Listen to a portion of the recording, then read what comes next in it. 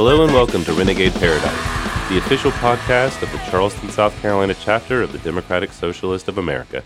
We are an intersectional activist organization working to build a society and economy run by the working class, a society that democratically meets the needs of the many rather than creating profits for the few. Renegade Paradise is a news, commentary, and educational platform based on socialist analysis from activists on the ground here in the Low Country.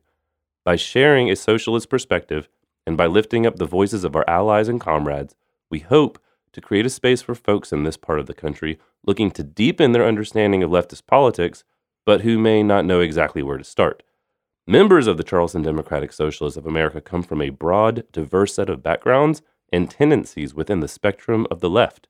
What unites us, however, is one common goal: to build a different world, a better world. I'm Alfred Peeler.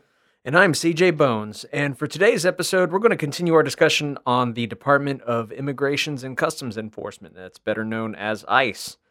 In our previous episode on this topic, we interviewed Fernando Soto of the online Spanish language news portal Recursos Estatales to focus on the human cost of the American immigration system.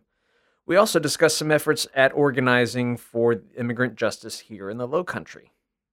Today's episode, we're going to dig a little bit deeper into ICE at the organizational level. In part one, we will demonstrate that ICE is not the stalwart defender of the homeland that they claim to be, and prove beyond a shadow of a doubt they're merely an instrument of American imperialism and brutality. We here at Charleston DSA want to emphasize that it's not only ICE that must be toppled. In fact, if we in the working class are seeking the abolition of capitalism and a permanent transition to a socialist society, all national borders must ultimately be eliminated. Amen. To motivate this larger position, it's crucial for us as the global proletariat to understand the concept of border imperialism and how it's designed to oppress and divide us rather than protect us.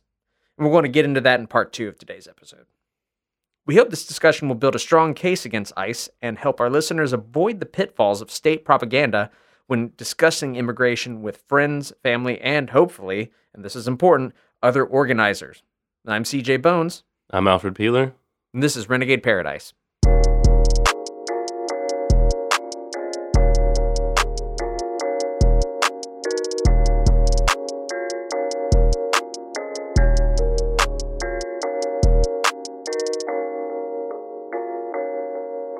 Welcome back to Renegade Paradise. I'm Alfred Peeler. And I'm CJ Bones. All right, so let's begin this segment by asking, what exactly is ICE? ICE is a federal law enforcement agency officially created in 2003 as part of this new post-9/11 gigantic expansion of the police, prison, and surveillance state that we call the Department of Homeland Security. So when you really break it down, ICE has only existed for about 16 years. It can't even drink yet. Democrats and Republicans are both to blame when it comes to creating this organization in the first place. If we remember back, the original bill that established DHS, that's House Bill H.R. 5005, passed 295 to 132 in the House and 90 to 9 in the Senate. These are incredible majorities from both parties. Yeah, I really feel like we cannot emphasize that enough. This had bipartisan support by and large. It's a bipartisan issue. So let's fast forward to the current administration. Today, ICE has grown into a massive bureaucracy with an estimated 20,000 employees in approximately 400 offices within the United States and 46 other countries. And as far as raw numbers of deportations go, the Obama administration still holds the current single-year record with 419,384 people separated from their communities. Let's compare that with Trump's 2018 total of roughly 256,000 deportations. And we can begin to understand why in our previous episode on this topic, our friend Fernando described the former president pretty accurately with the nickname Deporter-in-Chief. So it wasn't until the second term of the Obama administration that they began to soften their stance somewhat. During that term, we saw lower deportation numbers and policies such as DACA being put into place. But by that point, the damage had already been done. So Democrats had precious little time in these years to pass even the most basic immigration reforms during Obama's first term when they controlled both houses. Instead, they squandered it by pandering to nationalists who were not going to budge anyway. Another opportunity wasted. Maybe let's emphasize this again, just so our listeners are clear on this.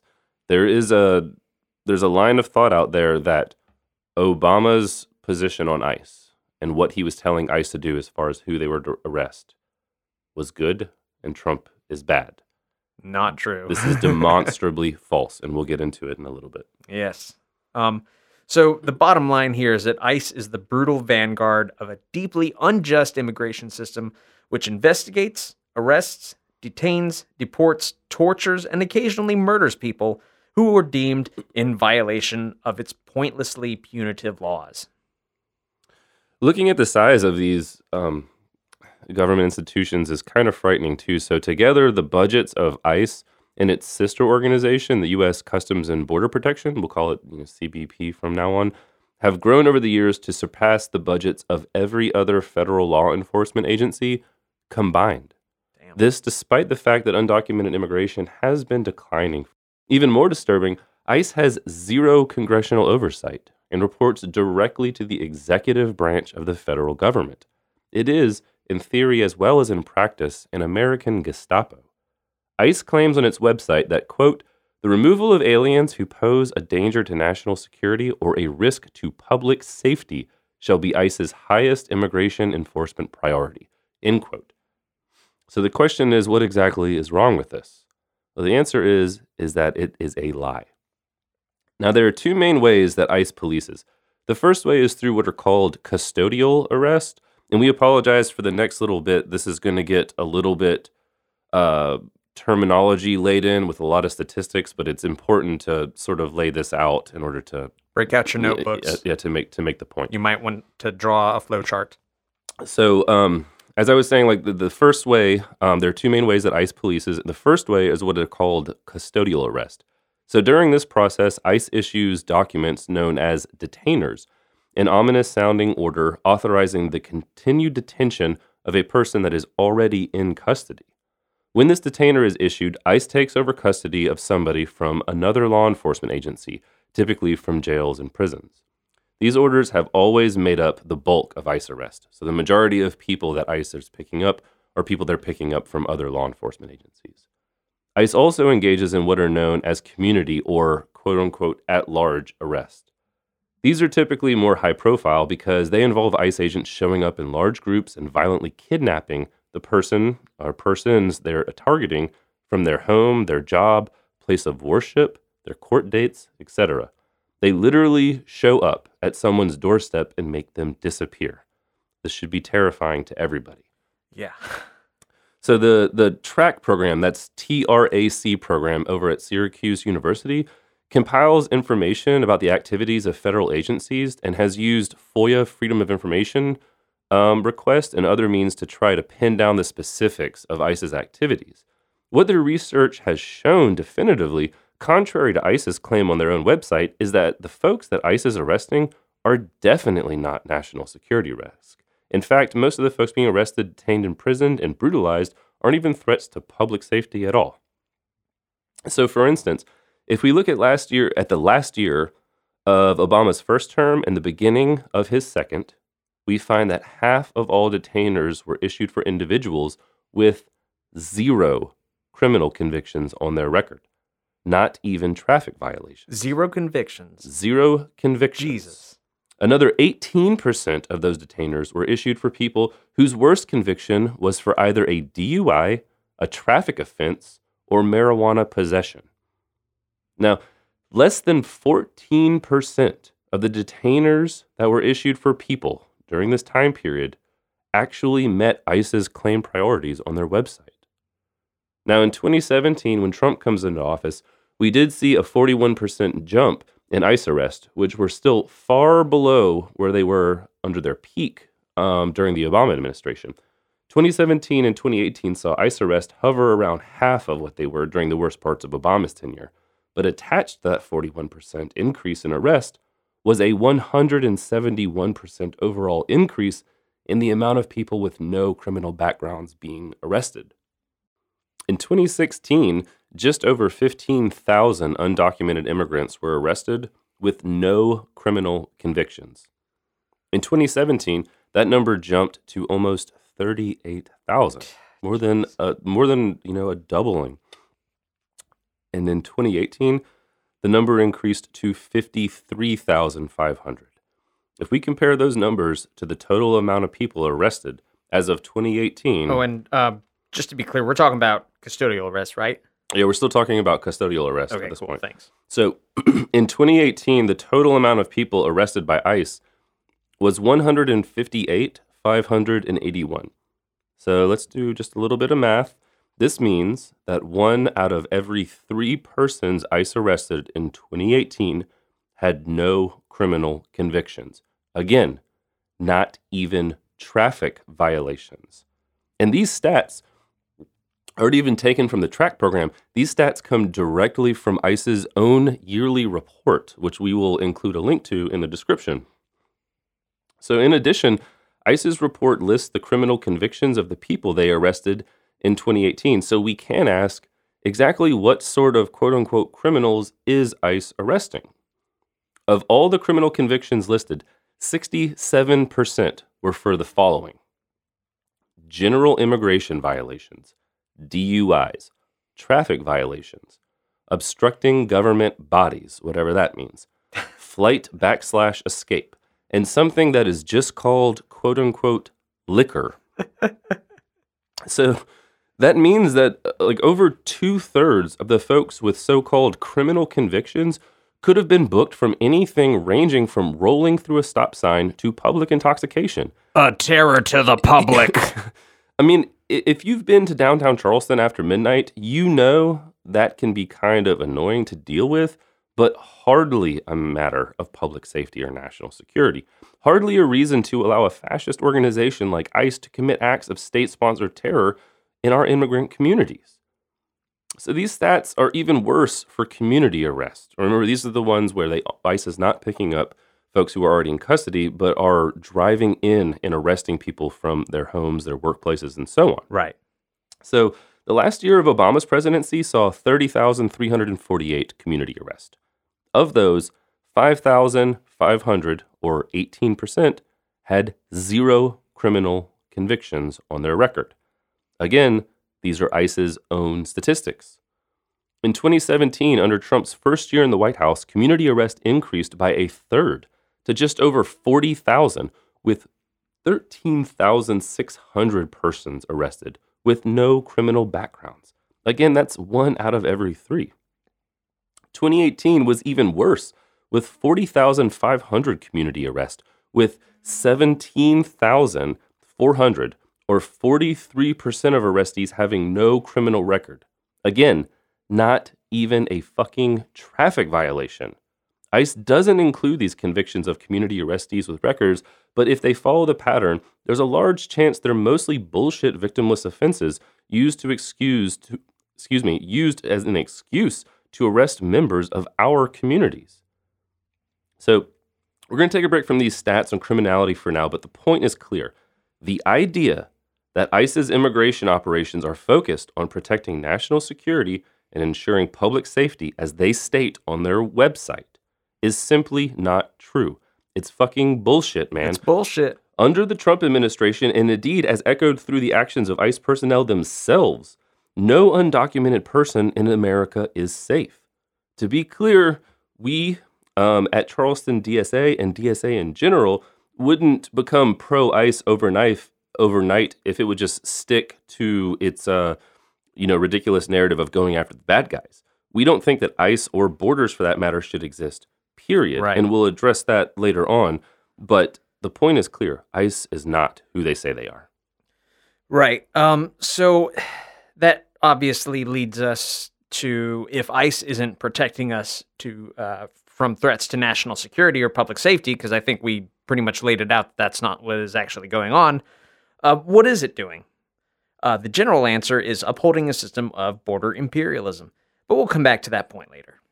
For now, it's worth looking at what ICE operations look like. For undocumented parents with children who are citizens, any day can be one where ICE picks you up after dropping off your children at school, never to see them again. Reports out of New York demonstrate how ICE haunts courtrooms, snatching undocumented persons appearing for court and forcing them into unmarked vehicles as their families look on in horror because ICE refuses to even identify themselves during the arrest. Yeah, they don't even tell them who they are. Yeah, Just that's snatch them up. Yeah, that's definitely something a legitimate government organization does, right? People are literally assuming that they're watching family members being kidnapped, and in many ways they are. ICE's policing activities, which should by now be recognized as terrorism, fit into a larger violent culture of degrading immigrants, asylum seekers, and refugees as criminals and threat to our, quote, culture, unquote. Where have we heard that before? And economic stability. We will revisit these issues in a moment a little more systematically in the final segment, but for now, a few points on these myths should be kept in mind. First, and this is to be repeated, all evidence shows that undocumented immigrants commit crimes, including the violent crimes the current administration charges them with, at rates lower than native-born citizens. So your white neighbor who has never left the county, statistically, has a higher probability of committing a crime than an undocumented immigrant just about anywhere. So think about it. The fact that most folks caught up by ICE's aggressive tactics have done nothing wrong is bad enough, but combined with the fact that we've subjected people to an incredibly violent, dangerous, and dehumanizing set of conditions while in ICE custody is even worse. Throughout the past several months, many activists, social justice, and immigration organizations, and even members of Congress, such as Alexandria Ocasio-Cortez, have been vocal about terrible conditions at immigrant detainment facilities around the country. The Congresswoman has correctly labeled the facilities concentration camps through her social media platforms, and other Congress people have joined her. According to her Instagram live stream on June 7th, Ocasio-Cortez stated that, quote, "The U.S. is running concentration camps on our southern border, and that's exactly what they are. They are concentration camps." That's exactly what they unquote. And I mean, this has not been the first time that these camps along the southern border have been in the news. So other reports from 2018 have included the following topics and headlines. The New Yorker published images of the prison for children in Tornillo, Texas in June 2018. ProPublica included heartbreaking recordings of children screaming and crying in an expose of secret detention facilities during the same time period. In September 2018, the New York Times broke the news that the Trump administration was secretly deporting additional immigrant children to the Tornillo camp. Fast forward to 2019, and the situation is becoming worse. Freelance journalist Jonathan Katz wrote about conditions that could be considered torture under the Geneva Convention. Prisoners have been subjected to periods of sleep deprivation, freezing cold, confinement in cages, and lack of medicine, food, and other critical supplies as well. Images of said prisoners crowded behind what could essentially be described as dog kennels, while the so-called vice president toured the facility looking every bit the fascist he is, minus the military garb, have made the rounds on news and social media websites as they should.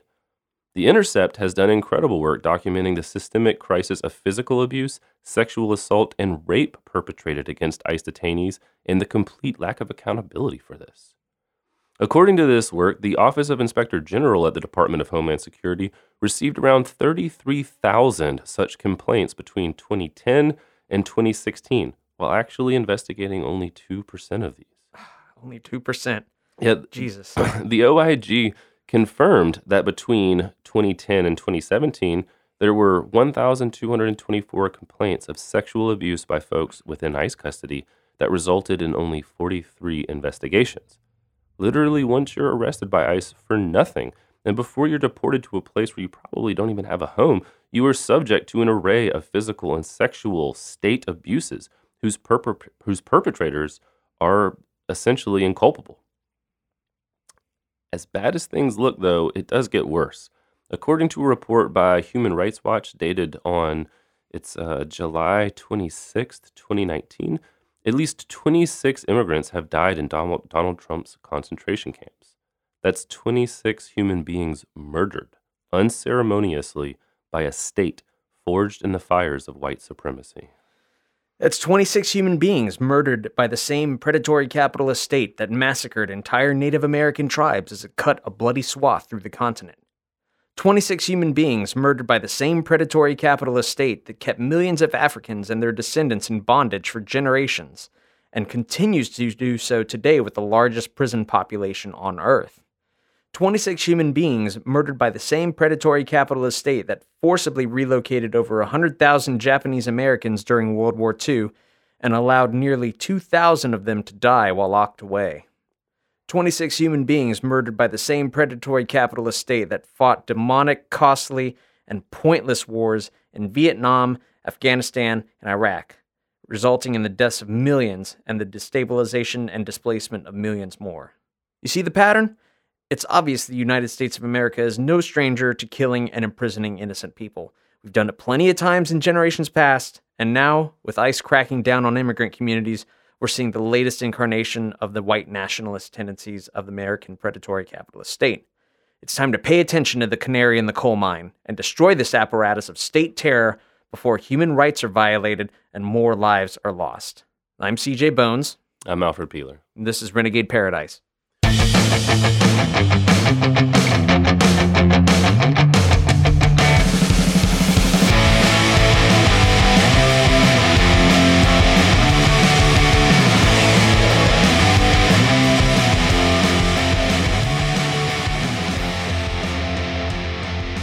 Welcome back to Renegade Paradise, the official podcast of the Charleston, South Carolina chapter of the Democratic Socialists of America.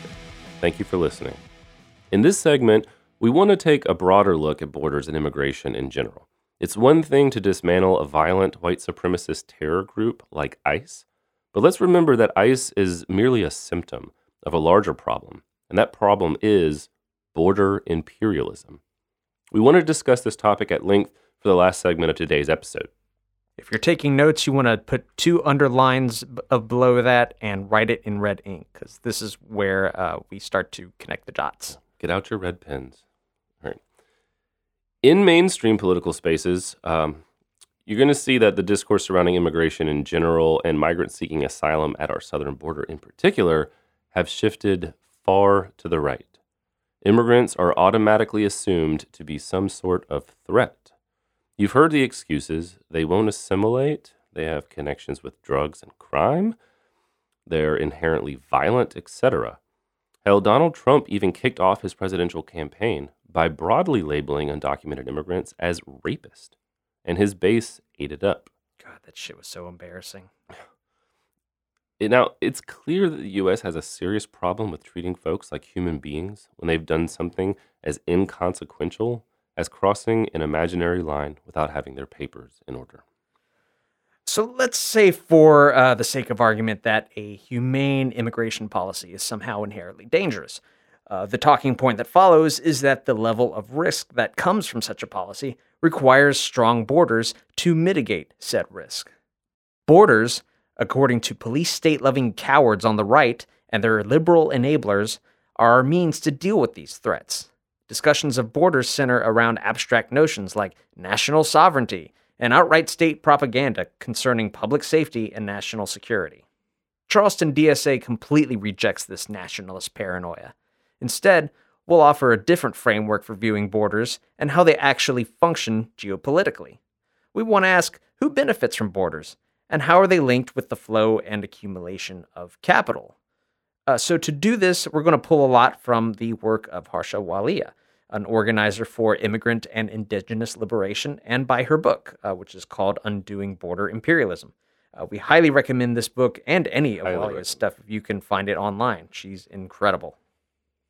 Yeah, in her book, Walia reframes the popular discourse we mentioned above surrounding immigration within a multifaceted, complex analysis of capitalism, labor exploitation, settler colonialism, state building, and racialized empire.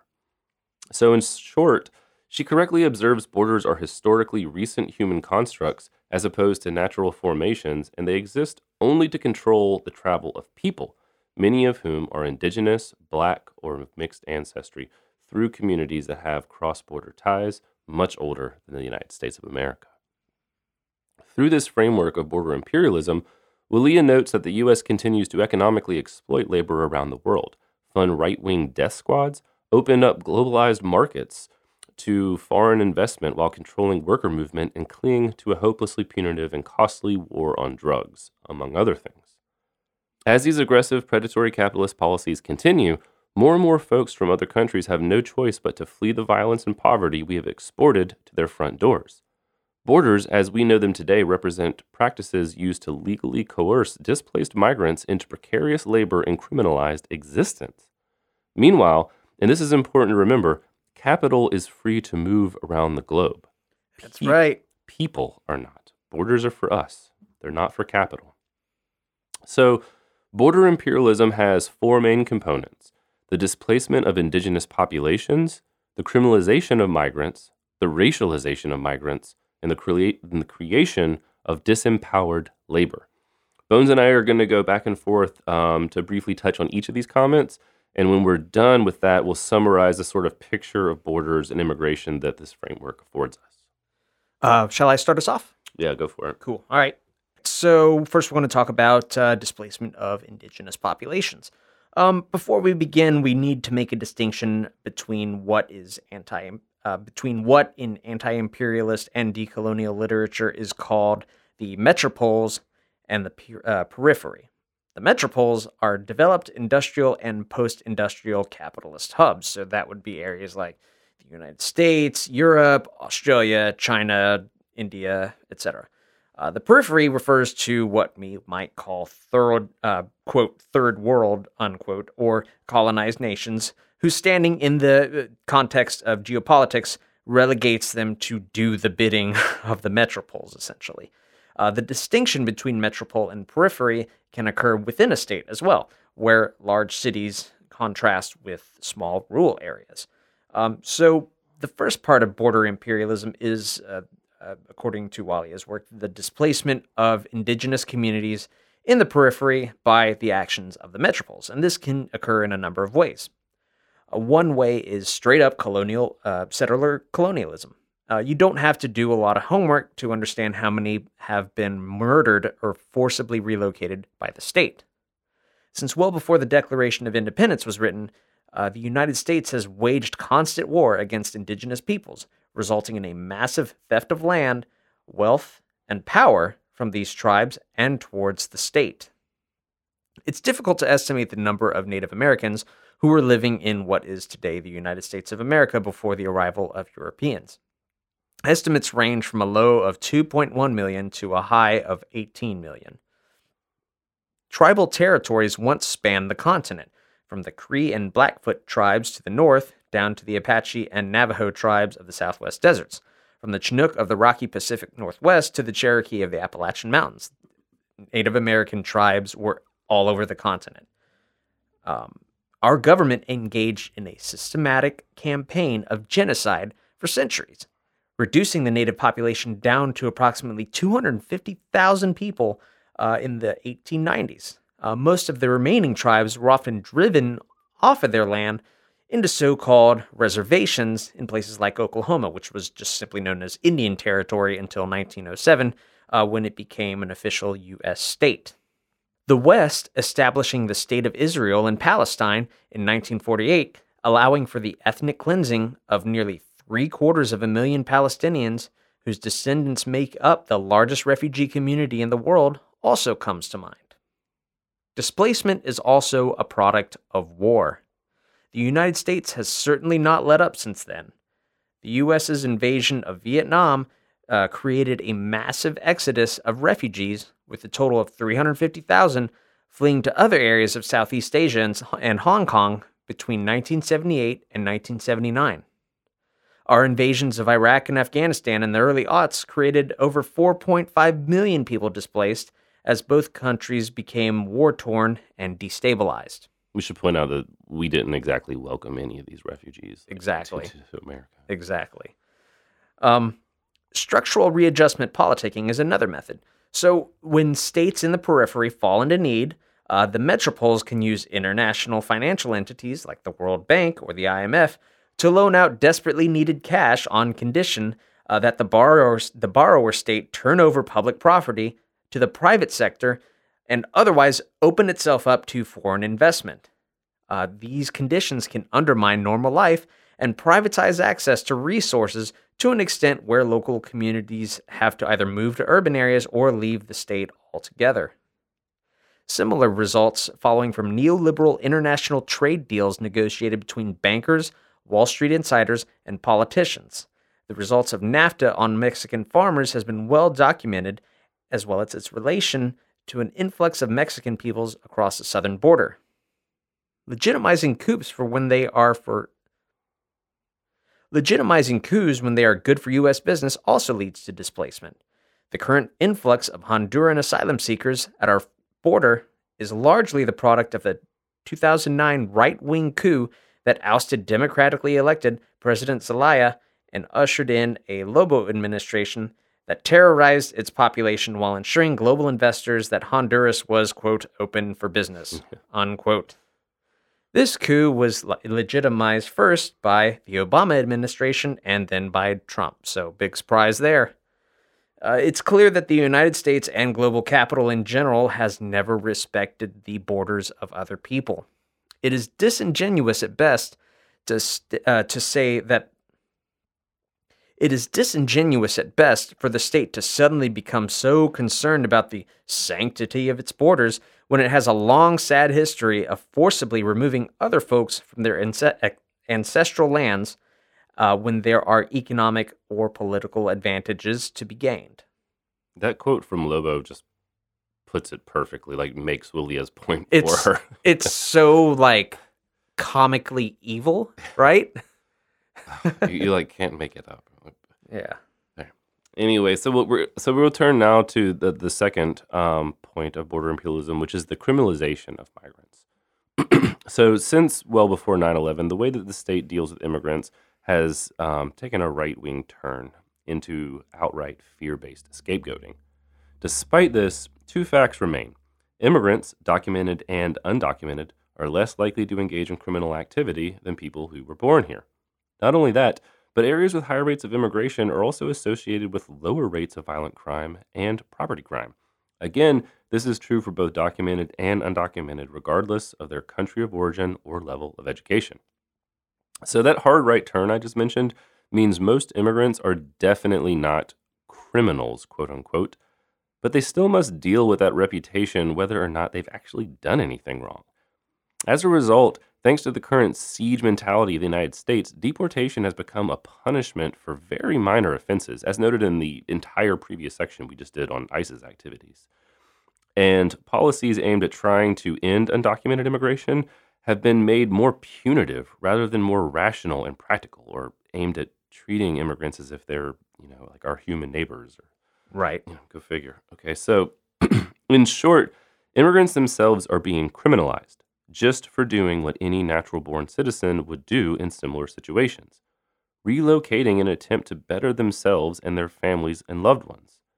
To put that into some hard numbers, according to the American Immigration Council, between 1990 and 2013, the foreign-born share of the U.S. population went up from 7.9% to 13.1%, and the number of undocumented immigrants more than tripled, from 3.5 million to 11.2 million.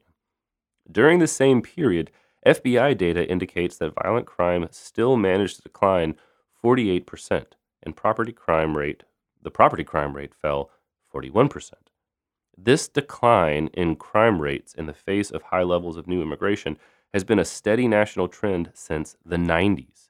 Interestingly enough, hate crimes, on the other hand, have shot up dramatically. According to data released by the FBI, hate crimes in the United States rose 17% in 2017. Something else happened in 2017, I think. Yeah. So they rose 17% in 2017 compared to the previous year, the third straight annual increase. There were 7,175 hate crime incidents in 2017, and of the crimes motivated by hatred over race or ethnicity, nearly half involved African Americans and 11% were anti-Hispanic. These obviously would only include incidents that were actually reported. It's no secret that many marginalized communities are often reluctant to report hate crimes due to the violent backlash by police, white communities, or both. You don't want to call the police if the police are going to call ICE on you, and you're never going to see your family again. Yeah. So before we move on to the next session, let's address a couple of this false talking point that we hear a lot from the right, which is usually something along the lines of, quote, "We don't hate immigrants, we just think they should wait their turn or go through the system." Something like this, Fill in the blanks. Yeah. You've heard it before. So this complaint sort of implies that there's this like single, easy to understand, simple, quick process to migrate to the United States that occurs completely within a vacuum, away from any sort of political violence or economic hardship that was most likely caused by the U.S. foreign policy. See the section that Bones just went over. Like, for example, the war on drugs, the invasion of Latin American countries, interference in their democracies, support of political coups, exploitative work environments, multinational corporations like the Chiquita brands, etc. So, of course, this single, simple, easy to understand process does not exist. According to a recent U.S. Department of State visas bulletin, folks who want to come to the United States should be prepared to wait for a long fucking time, as the process can take up to or even more than 20 years. Yeah, I got 20 years. I can wait 20 years. Sure, why not? 20 years. God. Current immigration law separates people who are attempting to, quote unquote, legally migrate to the U.S. into many different categories, each with different caps on how many folks are admitted. The whole process is rationalized. In addition to this, there's also a rule that no country can exceed 7% of the total people immigrating to the U.S. in a given year. And I should make a point here. When we were doing our homework for this episode, I left out a lot. I left out a ton. Getting to the United States the right way. And I used air quotes when I did that, and y'all definitely saw that because this is a podcast. It's just so daunting. It's so massive. And this episode does not do it justice, but just to even wrap our head around it, I had to just trim it down to the absolute bare bones. When you read through this shit, I mean, it's just clear. It's just like, fuck these rules. Fuck the people who wrote them. This is insanity. It's almost like they don't want people to come here. Yeah. Yeah, it's almost like they're fucking racist. All right. So, I mean, also, like, on top of all of these rules, we also must consider that there are also different employment-based preferences, preferential categories given to certain sort of folks. So, the first preference, EB1s, aka the Einstein visa, goes to people deemed to have extraordinary ability in various fields. Didn't Melania Trump get that visa? Yeah. I think she did. Anyway, make of that what you will. Yeah. There also are categories for people with advanced degrees, professionals, and skilled workers, and another for investors willing to put up $1 million or more to underwrite a new business.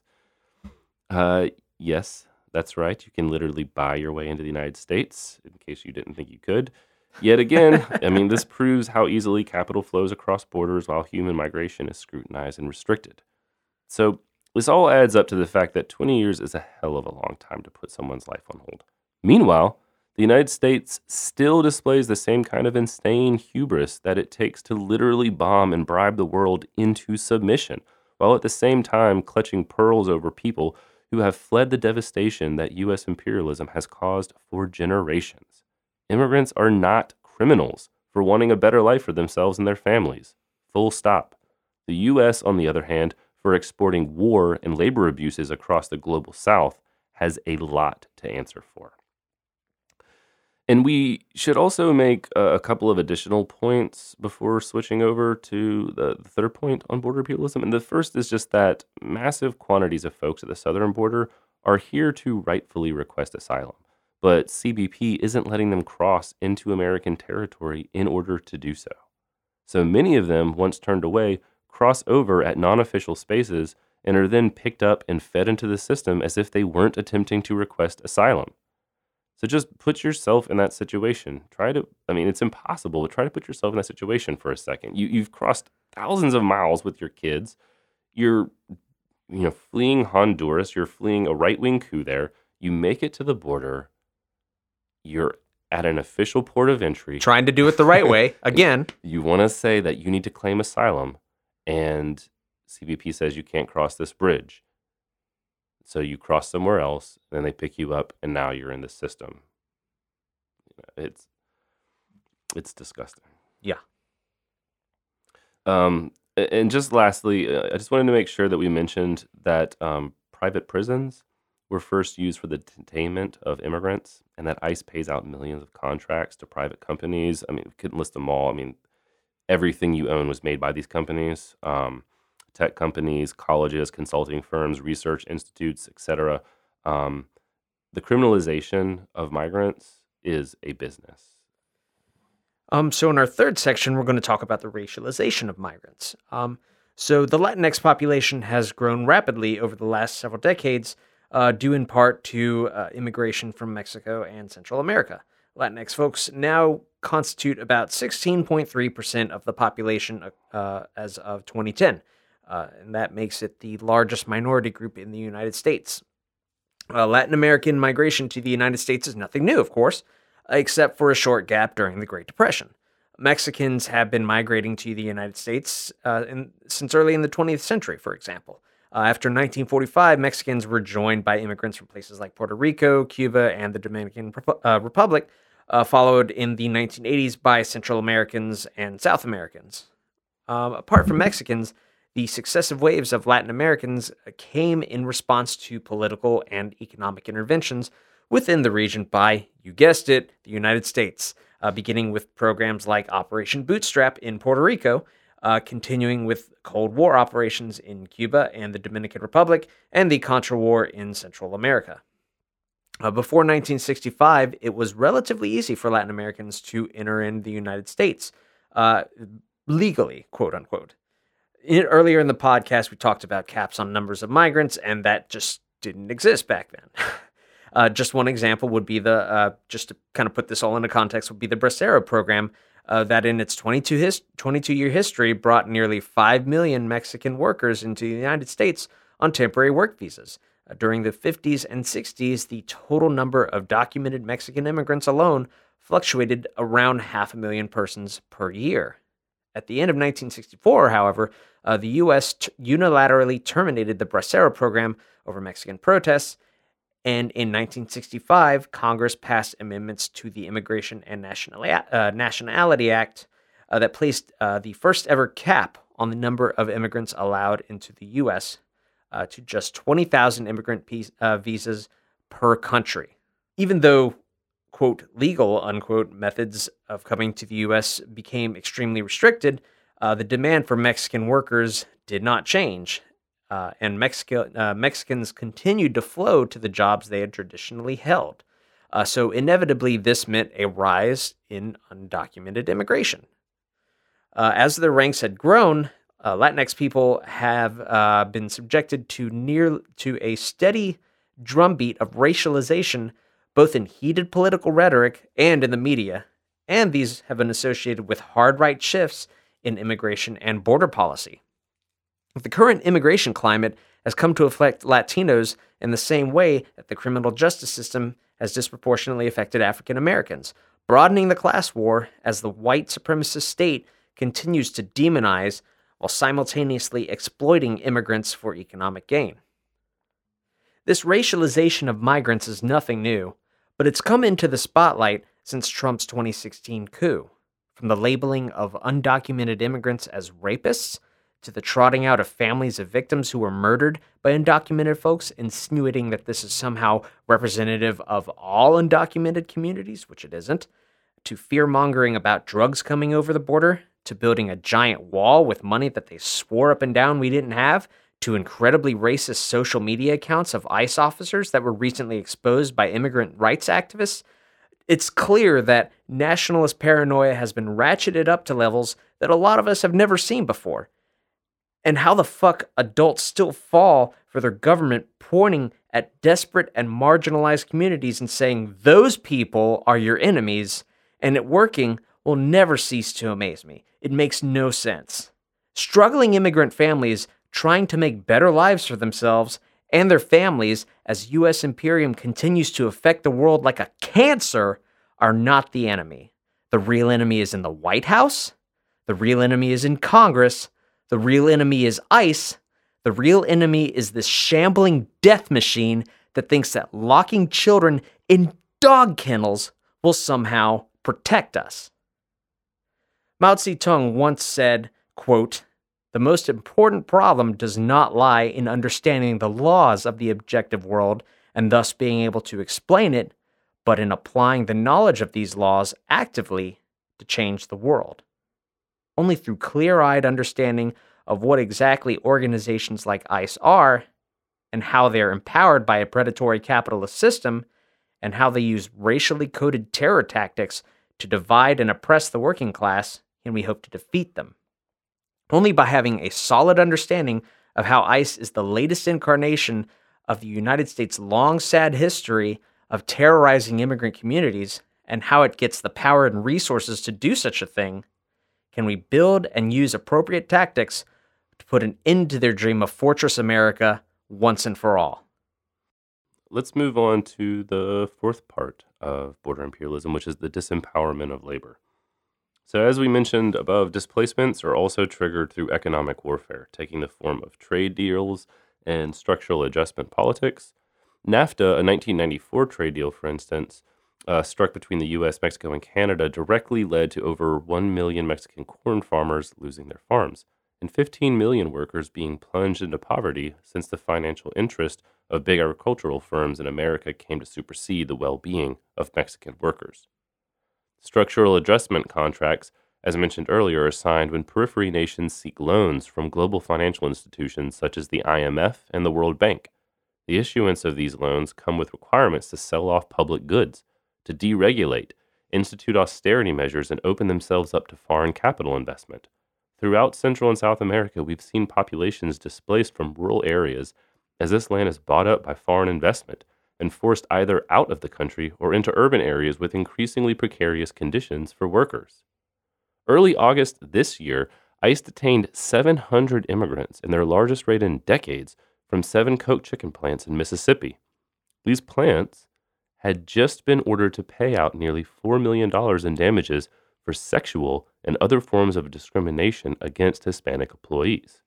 And then ICE shows up. Coincidence? And hundreds of workers have their lives ruined. The bosses who hired them, not so much. To be sure, we aren't advocating stiffer punishments for those who hire undocumented workers. We aren't interested in, making it harder for undocumented folks to find work. But when you look at how the state arrests and charges undocumented immigrants compared to the businesses that hire them, the point is clear. The businesses don't have to worry. The undocumented workers do have to worry. The risk is pushed downward. Yeah. It's on the workers. And this system makes and sustains a disenfranchised and disempowered immigrant workforce. If you get out of line, you don't have any recourse. If your boss steals your wages from you, you don't have any recourse. If your boss harasses or assaults you, you don't have any recourse. And if you try to seek recourse, then the boss calls ICE. Undocumented immigrants can't apply for Medicaid, Medicare, food stamps, or TAMP funding. That's temporary assistance for needy families. It's what welfare was turned into under the Clinton administration, to help with any of their financial woes.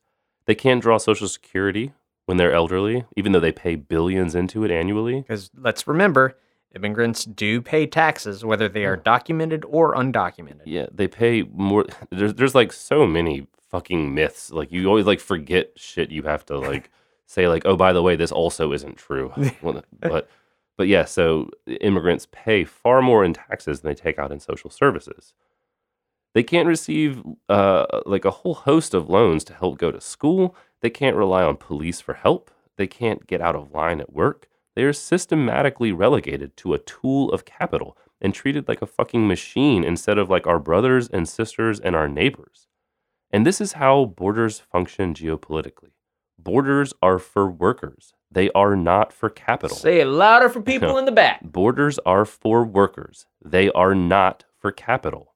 Border imperialism makes criminalized, racialized, disempowered workers out of displaced peoples and feeds them into a system of globalized neoliberal capitalism. Okay, so just a few points in addition to all of this before closing out. We wanted to make clear that first, in discussing border imperialism, we've been talking essentially about America and its neighbors. And this is not to imply that the U.S. is the only metropole vamping off the periphery, but to give a catalog of all the ways capital has displaced, criminalized, racialized, and exploited indigenous workers, it would take a fucking encyclopedia, you know. And our point was simply to get across the concept and to lend some content to listeners who may be curious as to, like, why are leftists talking about abolishing borders in the first place? Exactly. So we hope that this is a good jumping off point and that you all might be able to kind of take that and run with it and continue having these discussions in your workplaces, in your homes and schools and your communities. And links in the description if you need help. Yep. The second point is that while this discussion focused exclusively on the concept of border imperialism, we do hope that it also serves as sort of like a general example of how leftists of various stripes critically reflect on society as contrasted with their bourgeois counterparts. So we opposed the abstract notions of like national sovereignty and outright state propaganda lines about borders to an analysis centered around how borders actually function geopolitically. What do they do? How are they historically constituted? And how are they related to the flow and accumulation of capital? In general, leftists oppose like abstract bourgeois political notions to functional and historical understandings.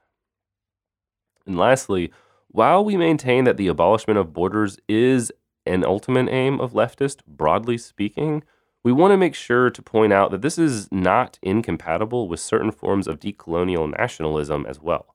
When looking at certain black nationalist and indigenous nationalist movements, the idea is that before we can get to a space where the abolishment of borders is a live option, we have to move past colonialism and imperialism. And to that end, these movements seek nationhood for external and internal colonized peoples in order that they may use control over their own states, over their own resources, to come to the international table as equals in the movement towards a classless, stateless, moneyless, and borderless world that we're all fighting for. But you can't do that if you are treated, like you said earlier, Alfred, as a tool in a capitalist society without any sort of recourse, without any sort of agency. Nationalism can give you the control you need to come as like an equal partner to the world stage. Yes, but within the greater context of what we just spent the last hour or so talking about. So we don't aim to discuss these movements in this particular episode, but we did want to affirm that not all forms of nationalism are incompatible with the critique of border imperialism that we introduced earlier in the podcast. So we here at Charleston DSA hope this discussion has been helpful, and we will continue to keep y'all in the loop on ICE activities here in the Lowcountry. Stay tuned for part 3 in our ICE series coming out soon. And remember, our greatest weapon is solidarity. We have to look out for each other. I'm CJ Bones. I'm Alfred Peeler. Y'all be good.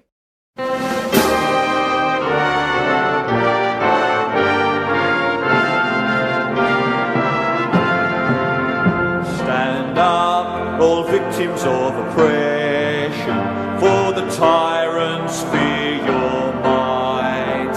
Don't cling so hard to your possessions, for you have nothing if you have no rights. Let racist ignorance be ended, for respect makes the empires fall. Freedom is merely privilege extended, unless enjoyed by one and all. So come brothers and sisters, for the struggle carries on. The Internationale unites the world in song. So comrades, come rally, for this is the time and place. The international ideal unites the human race. Let no one build walls to divide us, walls of hatred nor walls of stone. Come greet the dawn and stand beside us. We'll live together or we'll poisoned by exploitation. Those who have taken, they must give, and end the vanity of nations. We look one earth on which to live. Some are brothers, sisters, for the struggle carries on. The Internationale unites the world in song. So comrades, come rally, for this is the time and place. The international ideal unites the human race. And so begins the final drama in the streets and in